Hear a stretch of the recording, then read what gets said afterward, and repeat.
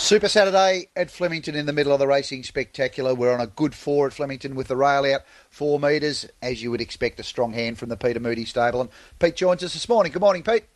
Morning, Warren. How's your morning so far? Busy, no doubt? Yeah, no, I had a good day, a good morning. So look forward to getting to the races this afternoon. Hopefully a bit of luck comes our way. Starting off in race 2 with Mullane. You've put the blinkers back on. Where do you think Mullane's at? I was disappointed with his effort last Saturday, hence the reason he's backing up. I expected more of this colt. I just don't think he applied himself. He was 6 lengths off Nature Strip and Co. in the Lightning, and then got beat further in a 3-year-old handicap. I thought it was plain, pedestrian. We've changed things up a bit. He's done a bit of bull ringing, a bit of schooling all week. Try and change his mindset. He's a placid colt. He's got a good nature, but he just didn't put in last week. So fingers crossed, the blinkers back on. He does this afternoon because he's got the ability to win this race. It's just a matter of if he applies himself. Race 3, 2 fillies that look to have bright futures in Nunthorpe and Shuffle Dancer. Start with Nunthorpe. What did you make of her run last start? Well, she was too close on a hot speed.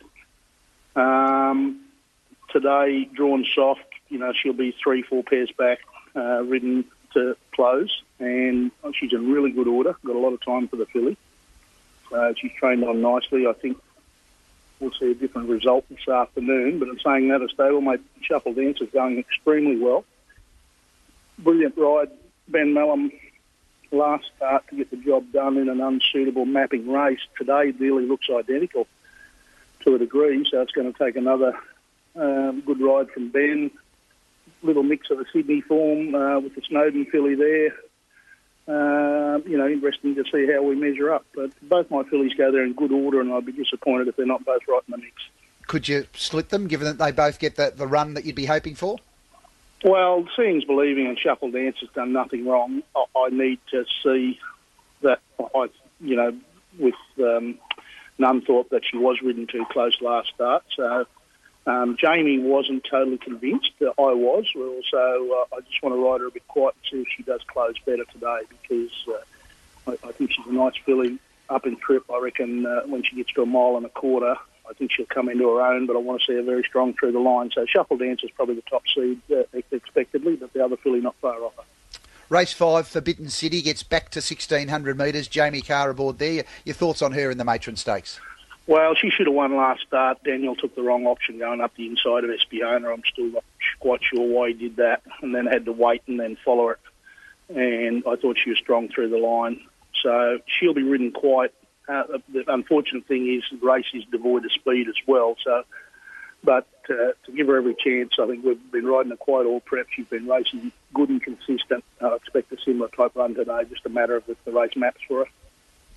2 in the Group 1 feature, the Newmarket. I Wish I Win, following that run in the Lightning. How's he done since then? He's thrived. Really pleased with him. He had a week down at Lauriston post the Lightning, got well and truly over it. He's done a couple of pieces of work back here at home the last 2 Tuesdays, and couldn't be more pleased with where he's at. He's in a great frame of mind. He's sound. He's really healthy and in good order. So, respect the fact that a big handicap field is a lot different scenario to a small weight for age field, and how the race will be run and how it pans out for him. I'm pleased with the draw. I think in the Lightning they probably they ran him a bit too quick, and he was sort of 7 or 8 off them and closed very well and ran brilliant sectionals, but they weren't brilliant enough to win, so credit to the winner, Coolangatta.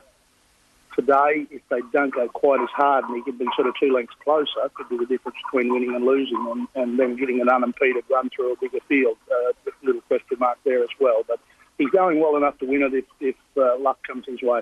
Has there been any challenge for you to keep him fresh, just going from the 1,000 to the 1,200, given that he was so explosive first up in the Lightning? No, not really. He's a pretty laid-back character, and it was just his sort of workload. He's a pretty clean-winded sort of a horse. Hasn't needed a lot of work. We had him ready to go on the Lightning because, I knew it was going to be a solid race, and I didn't want that taking away from him and having a flat second-up run.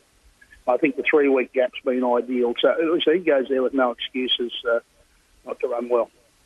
Chain of Lightning with Linda Meach aboard in the same race. Your thoughts on her? She's in good order. That Zoo Style, he took a lot of horses out of their comfort zone on the Oakley Plate, and I think she was certainly one of them. just too close to a top the whole way. So she just needs to see a more pedestrian tempo where she can travel up under Linda. Like, I think she's better suited at 1400, but I sort of equate these big straight six races to that. So she can pull one out, but just needs that slightly softer tempo at this trip to travel comfortable to give her a chance to quicken. Also would have been aided by a shower of rain, which didn't eventuate. So I'm hopeful that we don't see an upgrade for her. This track's been racing superbly, and she's, you know, not the roughest would be the way I'd approach it with her. She doesn't know how to run bad.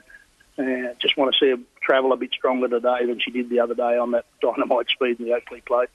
Race 8, you've got Life Lessons, gap between runs on the fresh side, Shaftesbury Avenue at 1,400 metres. How do you think she is for today? She's in good order. Had her in last Saturday. She just scoped a little bit of mucus, which cleared up post the weekend. Drawn awkward. We're going to take the opportunity to ride it quiet today, this filly, something we've never ever done.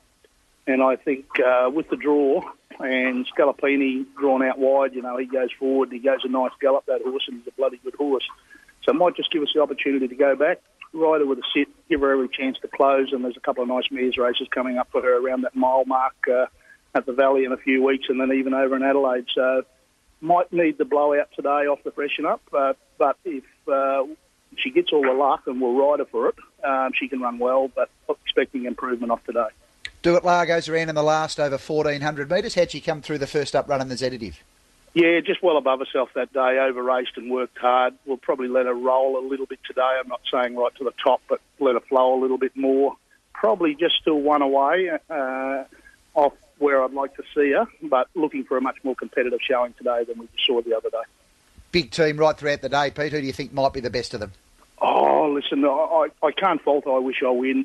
I know he's going to need a mountain of luck, and he's giving quality horses down the 3, 4 and 5 kilos, which I really respect some of those 3-year-olds and the older horses around him for that matter too. But he goes there in great order to give himself every chance. Best of luck today, Pete. Thanks for a comprehensive wrap this morning. Thanks, Warren. Have a great day.